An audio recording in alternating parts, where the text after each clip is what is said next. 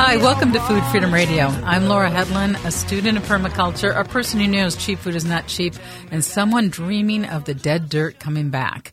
On today's show, we're going to be checking in with Michelle Shaw, who coordinates the Minneapolis Edible Boulevards, about the People's Garden, which is going to be launched next week. There's an event on Saturday, September 24th. This is going to be the topic of next week's show. We're going to be talking about how the Biden administration is encouraging and supporting people's gardens all around the country. I mean, urban farming and that. On today's show, we're going to be digging in to the Farm Bill and how the Farm Bill affects us. So in studio with me is Sarah Goldman with the Land Stewardship Project. Welcome to Food Freedom Radio, Sarah. Hey, thanks so much for having me here today. Well, thanks for coming out. And also joining us by phone is farmer and board member with the Land Stewardship Project, Daryl Mosel. Hi, welcome to Food Freedom Radio, Daryl. Hi, thank you very much. Okay, so first let's get a little background. What is the Farm Bill and why is it important? Yeah, so the Farm Bill is the biggest ag package that moves in the national level, and it's reauthorized only every 5 years, so it has a significant impact on what's grown on the landscape and who grows it. It also has huge and lasting implications for soil health and water quality. It has really critical racial equity and climate resiliency impacts, and it's really tied to the economic health of rural communities. The next Farm Bill is up to be reauthorized in the fall of 2023. So we have about a year to organize and make our voices heard to make sure that we create agricultural policies that are good for the land, for the people, for rural communities, and for our food and farming system. So, Daryl, tell us a little bit about your background. You are a farmer? Yes, I've been farming for about 40 years. 40 years. I grew up on pardon me? 40 years, 40. 40, yeah. Yeah, it is my birthday today, so I'm starting to happy birthday! Well, yeah, I guess it's happy. Thank you. Yeah, I grew up on a farm just outside of New Ulm, Minnesota, in southern Minnesota, and went off to college, met Diane, and she and I decided we wanted to farm, so we were able to buy a farm, and we got started with the Minnesota Farm Security Act. It was a program Minnesota had to try and help young people get on the farm, and so here we are, 40-some years later, and we're very happy. Well, and that's a beautiful story about how government policy really makes real-world differences.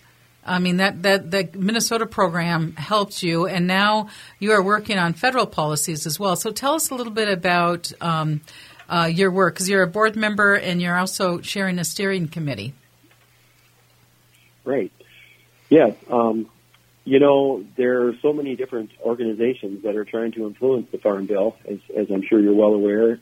And Land Stewardship Project is right in there, making sure that our voices are heard. And I'm very proud to be a part of that organization. I'm also a member of Minnesota Farmers Union, and we share a lot of values between the two farm organizations. But I like Land Stewardship Project because it seems to look at the whole picture more so than I think maybe the other farm organizations do. And I especially like the fact that our membership, which is roughly 4,000 or so, includes a lot of non-farmers and also urban farmers, as well as the farmers of more conventional and traditional style. And so by having all of us together, I think we really paint a better picture of where our food system should go in the future. And so I'm very excited about that. So, Daryl, bring us to your farm. Tell us what kind of things do you grow and how are you growing it? Right. Well, currently we have a small dairy. I say small because the dairy industry has changed so rapidly over the past 10 years that I think the average size herd now in Minnesota is well over 100. But we milk about 70 dairy cows, and we utilize a grass rotation system for the dairy as much as we can. This has been a tough summer for that. Our farm, dairy farm, is located in Stearns County in central Minnesota. And we just had a lot of rain early on, and it made the pastures kind of unusable for quite some time. But now they're getting back to normal.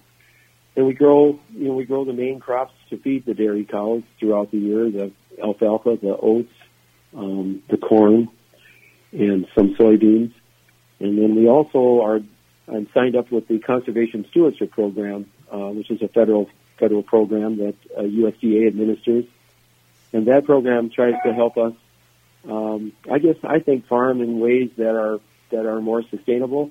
At least I want to believe that. The things that I'm doing with the CSP program, I think, are really good long-term solutions for dealing with soil erosion, dealing with climate change, and all the other issues that I think are important as far as the environment. So, Sarah, I know the Farm Bill is a very complex bill. It's kind of hard to. So, can you tell us a little bit about what the Farm Bill has been? How is our ag system today a result of the Farm Bill, and how do you want to move the ag system, and how can we create that movement? Yeah, so that's a big question, but maybe to ground us, I'll share a little bit about what's going on in Minnesota right now and how it connects to federal policy. So as listeners probably know, and you're probably familiar with, last summer, nearly the entire state of Minnesota suffered from drought on the tails of summer of extreme flooding, unpredictable weather. Land prices are really high. The average age of farmers in Minnesota is also high. And like obstacles placed in front of young beginning Black, Indigenous, and people of color farmers, they're really heavy. And this doesn't even think about other food system stakeholders who are feeling a lot of pressure right now from food system workers and small businesses across rural communities. And so the Farm Bill actually addresses all of those issues. It's the most comprehensive agricultural policy that dictates how our farm economy operates over the next 5 to 10 years. It covers everything from rural economic development to conservation and climate programs to crop insurance and land access. So it really is the biggest, most comprehensive piece of legislation that dictates how our farm and food system operates.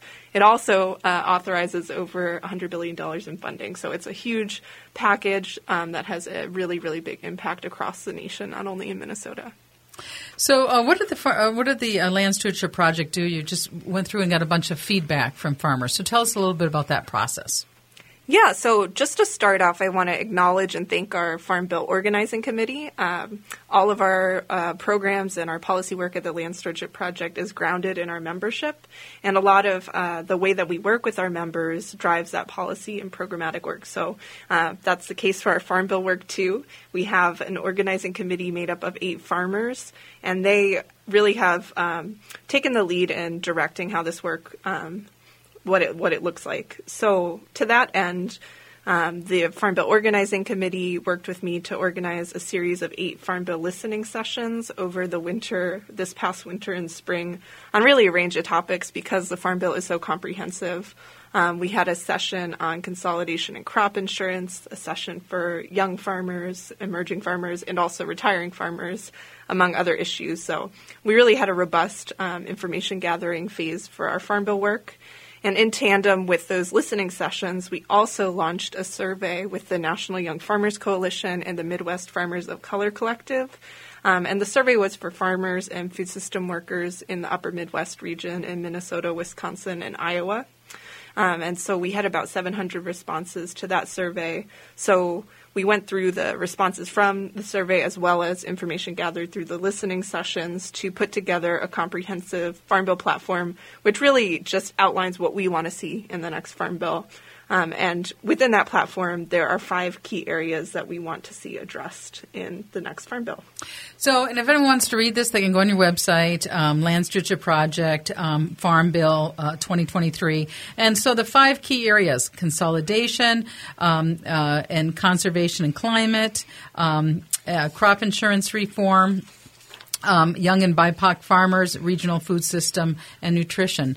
And I think I may have not. Maybe I should have you. What are the 5 programs that? Because I know I had they intersect. I'm sure it was hard also to limit it to 5. But so through this process, you focused on 5 areas. Yep, you got them right.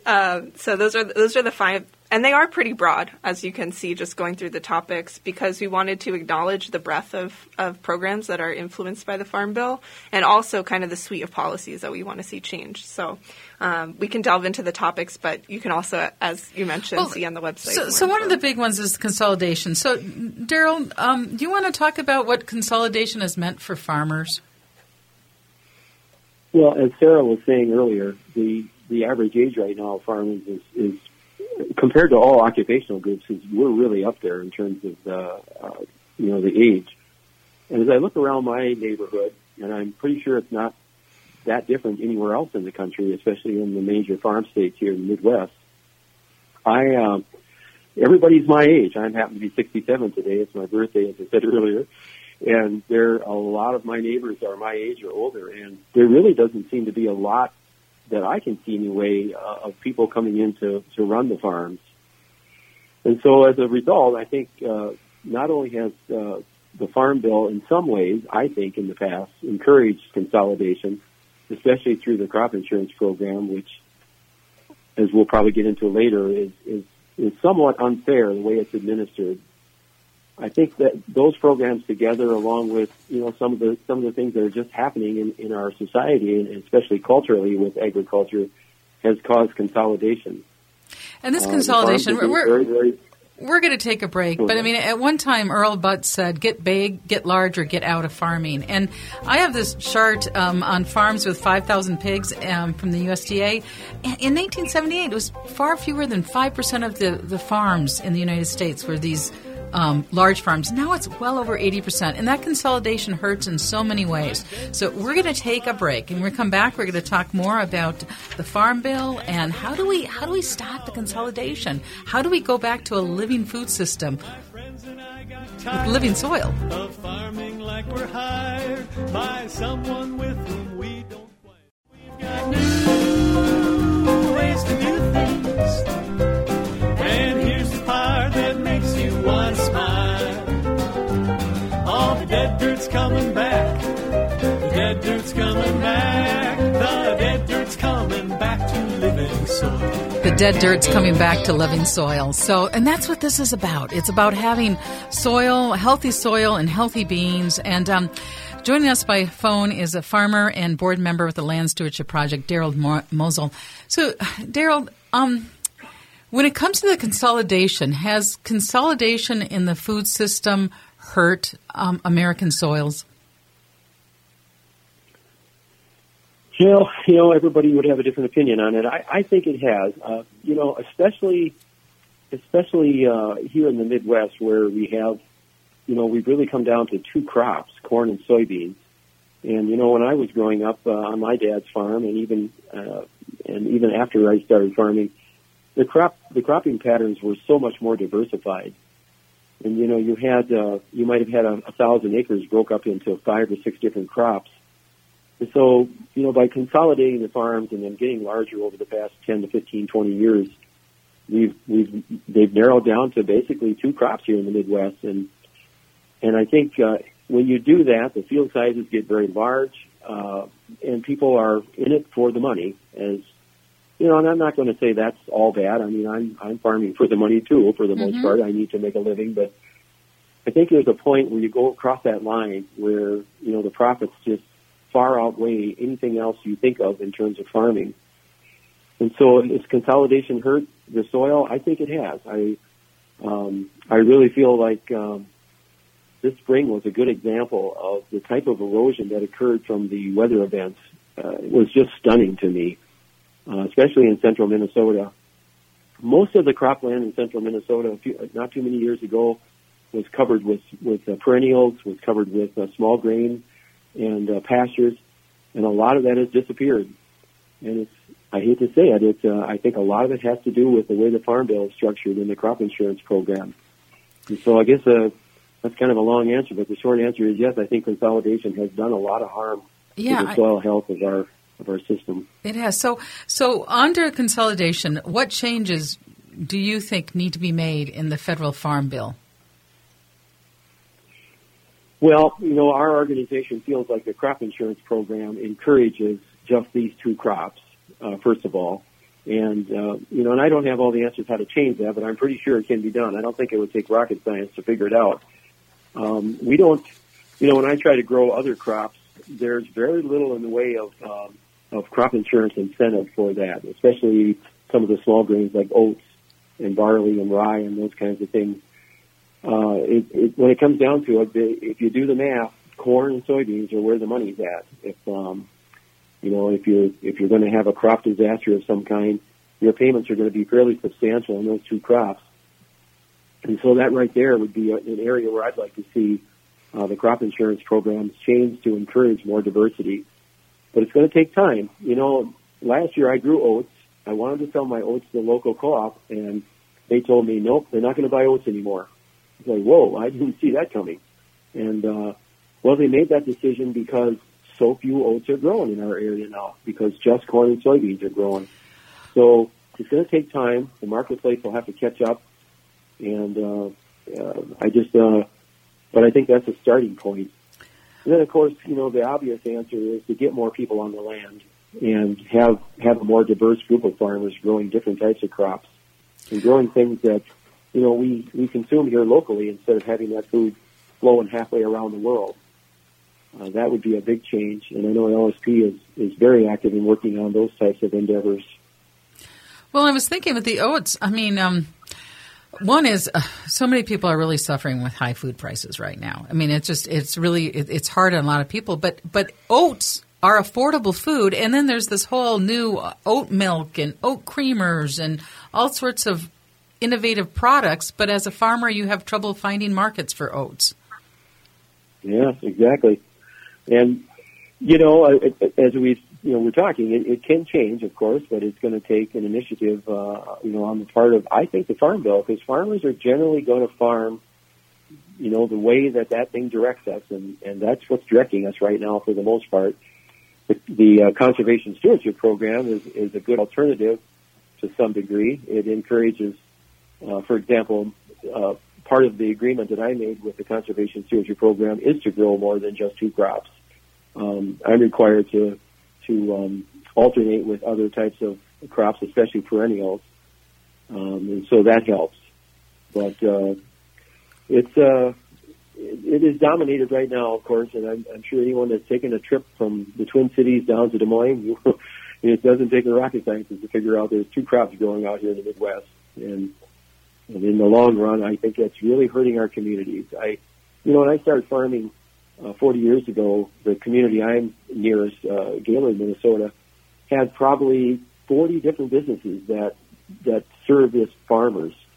Today, we might have maybe 5, and so it's really changed.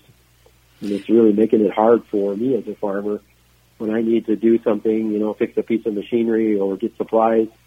I really have to go a long ways now to do that, and that makes it difficult. So, Sarah Goldman with Land Stewardship Project, under the area of consolidation, what do you want the federal government to do? What are your recommendations?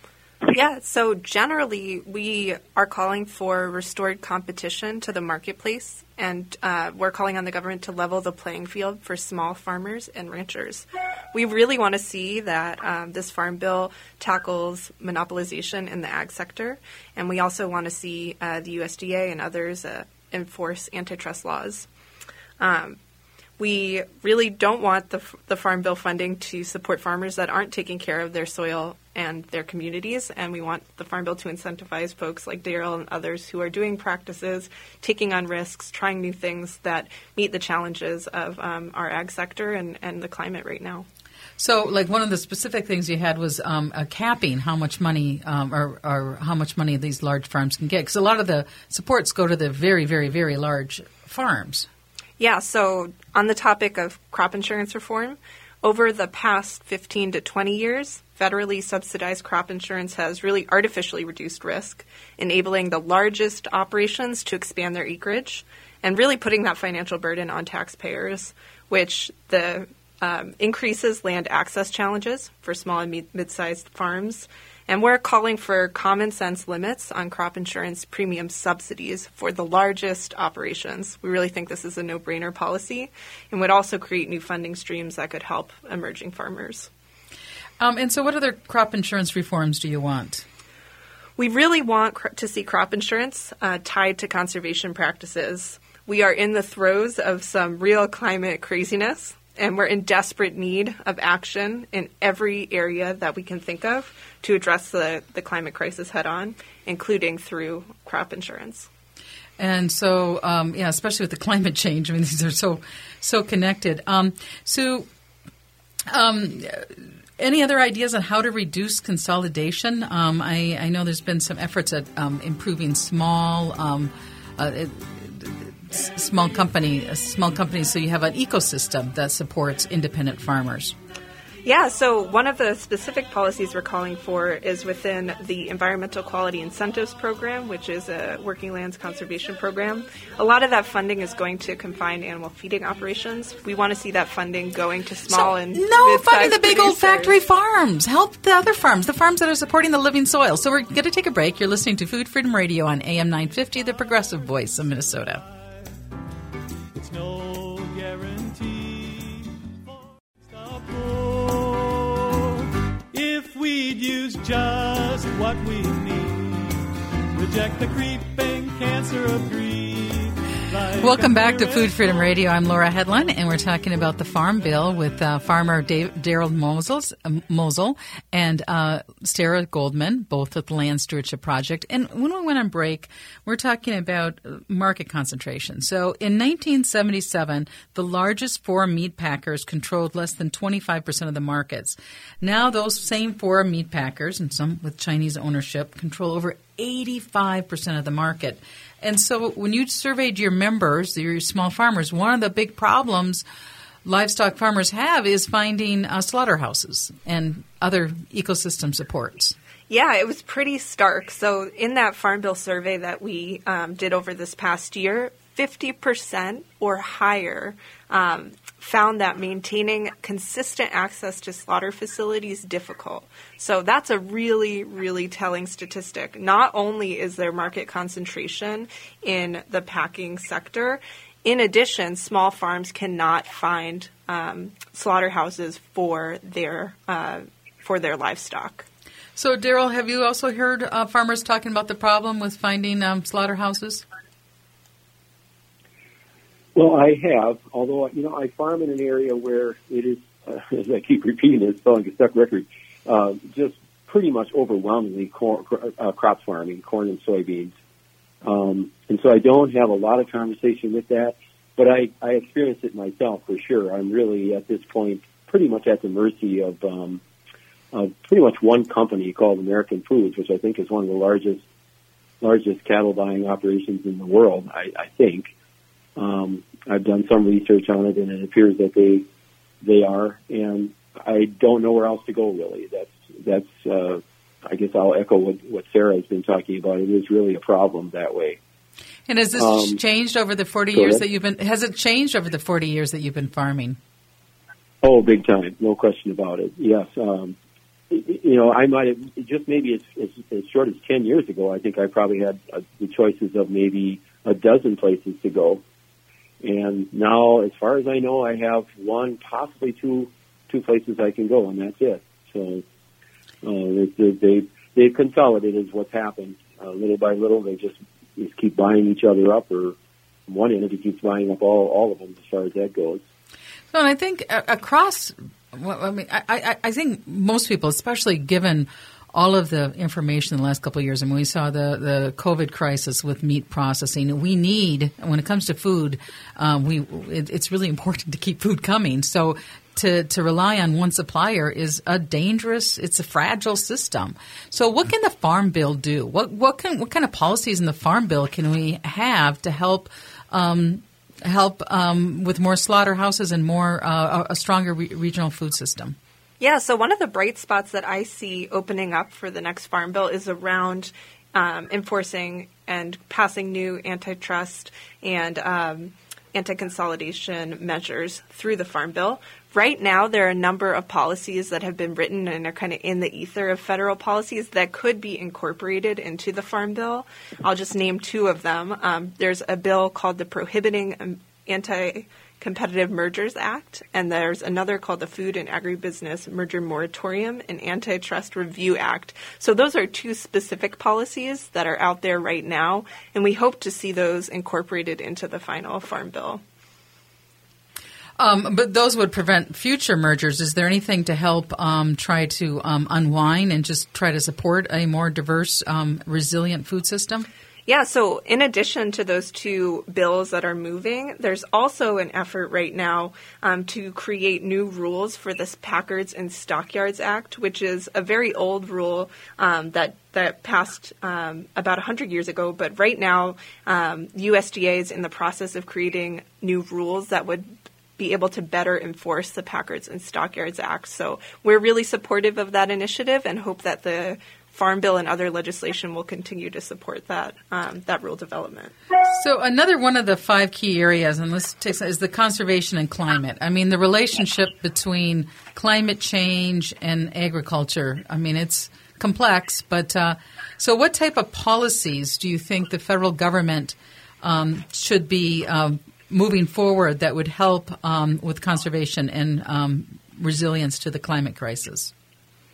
Yeah, so just to kind of ground us before delving into the policy and kind of there's a little bit of wonkiness that goes on there, I just wanted to ground us in kind of what our results found from the Farm Bill survey related to conservation and climate.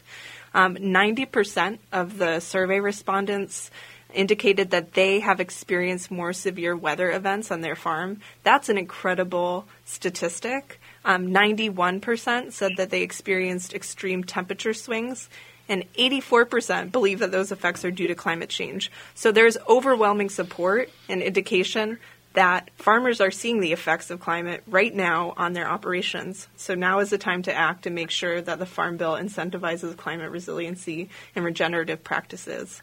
So to that end, we have a number of policies that we're advocating for in the upcoming Farm Bill. But just to name a few, some of them are things such as creating incentives for farmers to maintain conservation practices. We'd like to see CSP as an easier program to use and apply for, especially for organic producers. And generally, we want to pay farmers for practices that we know have climate benefits as opposed to speculative carbon payment programs. Daryl, can you speak at all to those speculative? I mean, a lot of the speculative carbon programs, and are you familiar with that? Yes, I am. Okay. Yeah. So talk about it. Well, I think there's a lot of debate among the different farm organizations. I know I'm also a member of Minnesota Corn Growers, and they sometimes don't agree with everything we say at LSP. But I think the data is pretty conclusive, I think, in terms of having more perennials on the land as opposed to the annual crops that we grow now, the corn and soybeans. Having perennials that capture more carbon is just, I think you can't hardly dispute that. And so that would be a really positive thing that the Farm Bill could encourage. And the CSP program does that for the most part. I guess getting back to, the effects of climate change, this spring in central Minnesota particularly, there were rain events that were so extreme that I actually believe the erosion that was caused on the farm fields is probably equivalent to maybe 1,000 years of erosion that might naturally occur.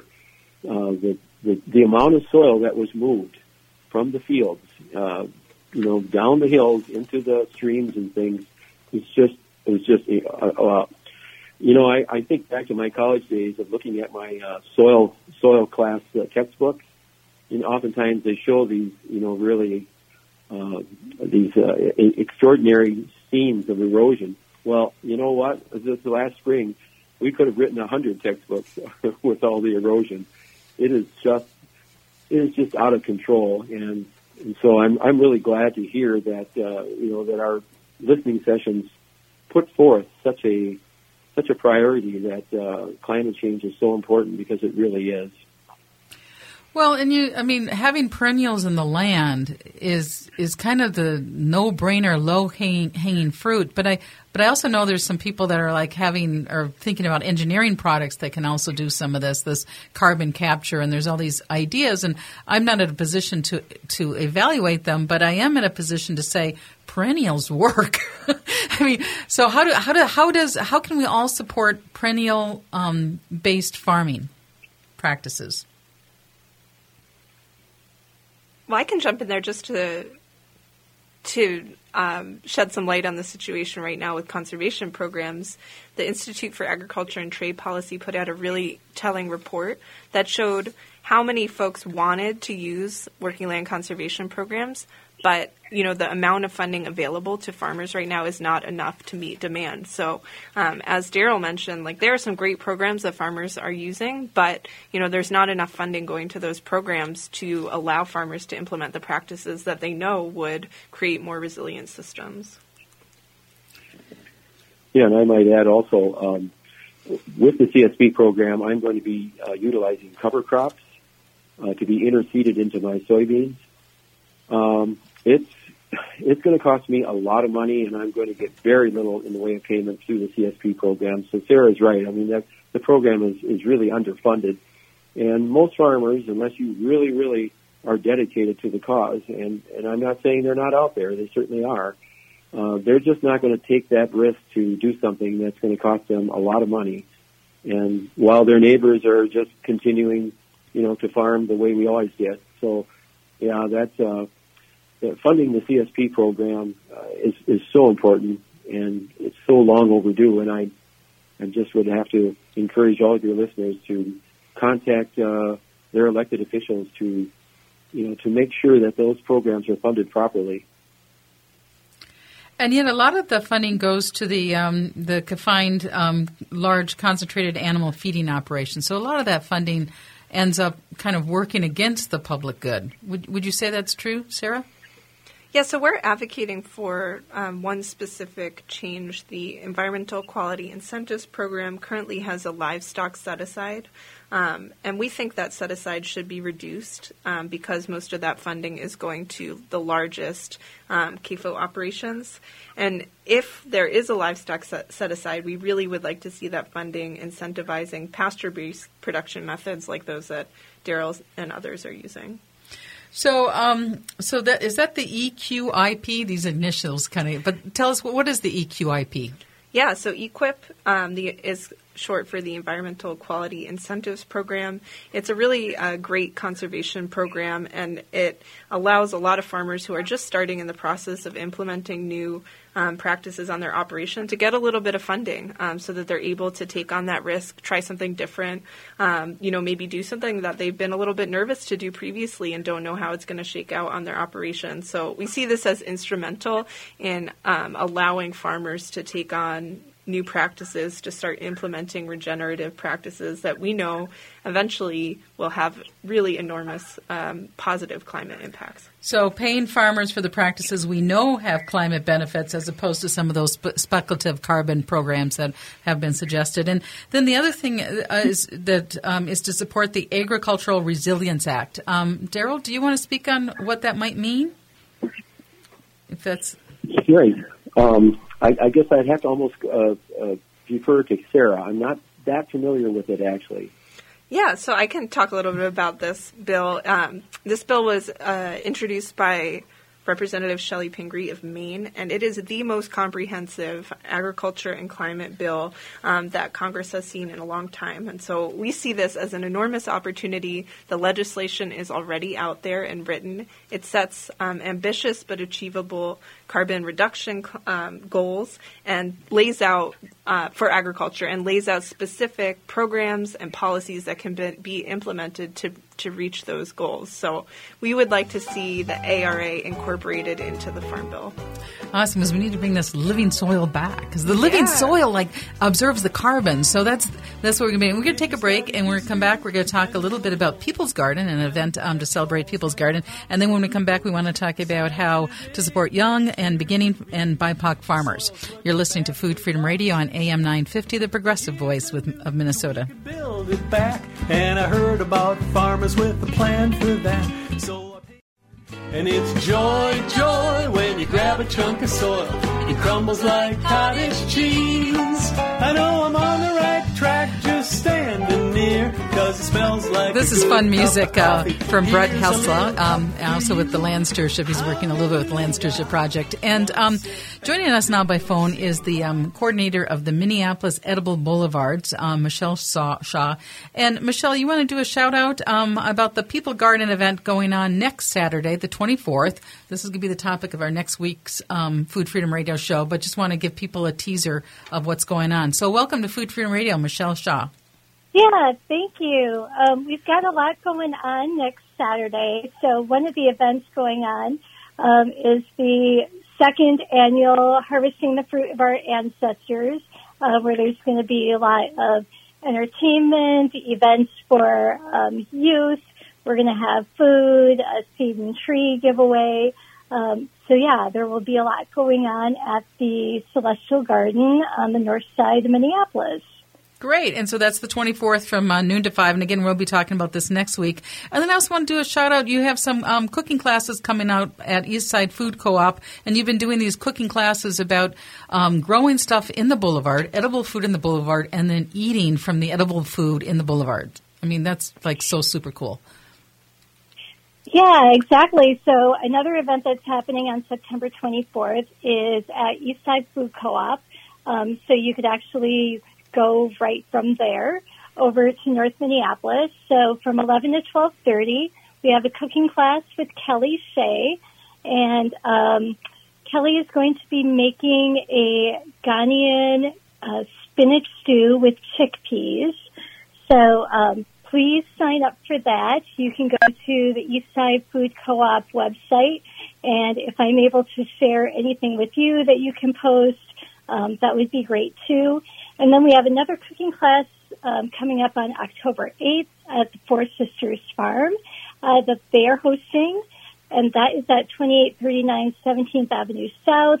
And then in November and December, we have a couple of Zoom cooking classes that we are partnering with Derek Nicholas from the Division of Indian Work, and they are going to be doing a couple of plant-based dishes. So we're really excited about that, and if anyone wants more information, they can go to our Facebook page, join our group, and then find out that way how to register. Well, thank you so much, Michelle Shaw. We're going to get back to talking about the federal farm bill with Land Stewardship Project, but I really appreciate your time and the energy that goes into this because it's such a wonderful vision of eating in a way that honors the earth. I mean, these are the climate resilient, anti-fragile food system that I think our heart dreams of. Well, thank you for having us. We really need to start thinking about sustainability and eating local a lot more. So we appreciate you giving us a shout out. Great. Well, thank you again so much, Michelle Shaw, coordinator with Minneapolis Edible Boulevards. And now back, Sarah Goldman. I mean, I want to make sure we talk about Land Stewardship Project's effort to support young, beginning, and BIPOC farmers, as well as how to shift the entire food system to pretty much. So tell us a little bit about some of the concrete proposals to help young farmers start with farming. Yeah, so just to start out, I want to mention that land access is foundational to any of the other programs that we're talking about. If folks don't have access to land, how are they going to implement climate-friendly practices? How are they going to utilize crop insurance programs? How are they going to build regional food systems? So land access is the basis of the basis of all the policies that we're advocating for. And we found it really telling, and again, in our Farm Bill survey, about half the people who responded to the survey found that purchasing affordable land somewhat, very, or extremely difficult. And then those who went the extra mile and sought out loans and other mechanisms for financing, they reported 32% reported having been denied a loan, and the majority of those rejected believed that they were rejected because the loan officer did not understand their farming practices or business model. So there is both an urgent need for more land access for beginning farmers. In addition, we need the loan officers who are operating on behalf of the USDA to understand that there are many different ways a farm can be structured, and there are many different types of farms that folks want to go out and begin. And Daryl Mosel, you're a farmer, also a board member with Land Stewardship Project. So the price of land has been skyrocketing. What kind of impact does that have? Does that on people and on communities? Well, it's absolutely devastating. As I was talking earlier, we know the average age of farmers is way up above the normal occupational ages. And, you might say, well, it's because nobody wants to farm. But that's not necessarily true. I have a lot of young farmers that have contacted me over the years, want to know if they could, possibly rent my farm when I'm done someday. And they are out there. They are interested. But yes, if you look at the average cost of land right now, it's just not going to work. There's no way you can possibly make the payments and provide a living for yourself. And then, the other problem is, just getting somebody to work with you. If I was going to transfer my farm to a young person, which I intend to do, I would have to work with them over a long period of time. Because a young person can't go out to an auction and bid, and then next week come up with the money. That's just not going to happen. So we're going to have, my generation be willing to be supportive and be willing to be patient to work with young people and maybe, sell your farm in small portions with the idea that possibly they would, rent it and then they could buy more of it as the years go by. So there are some things that can be done, but you're absolutely right. The cost of land right now is well, in my particular area, it is averaging somewhere around $15,000 an acre, which is, just such a sharp rise from what it was not too many years ago. And you think of $15,000 an acre, and how much money would you make on average on that acre? I mean, it doesn't seem to make sense that it's so high in some ways. I mean, the money's, I don't know, that type of, how much money do you make on an acre at 15? I mean, how much money would you have to make to pay off that loan? It's just, but I know that we only have down a minute left, so I just want to give you guys a chance to shout out on how else can people learn more about these issues? Yeah, so right now we need everyone from consumers to farmers to all food system stakeholders to make their voice heard. We have about a year as the new Farm Bill is being drafted when we can influence this process, and we need our legislators and folks involved and engaged to know that now is the time to pass a transformational Farm Bill. The time demands nothing else of us right now. We're in a critical period, and we need some drastic changes implemented. Great. Well, thank you so much, Sarah Goldman and Daryl Mosel, both with Land Stewardship Project. Anything else you want to say to shout out here? Just thank you to our Farm Bill Organizing Committee and also to our external platform reviewers. And we encourage you all to check out our Farm Bill platform on the Land Stewardship Project's website. Yeah, and go back to living land. And also it's the relationship we have with the land and each other. So many problems, climate change, all this stuff, but we can make it better, and believing and knowing and working towards that future. So I appreciate your work, Daryl, and here's to living soil. Now I'm working with nature, hallelujah.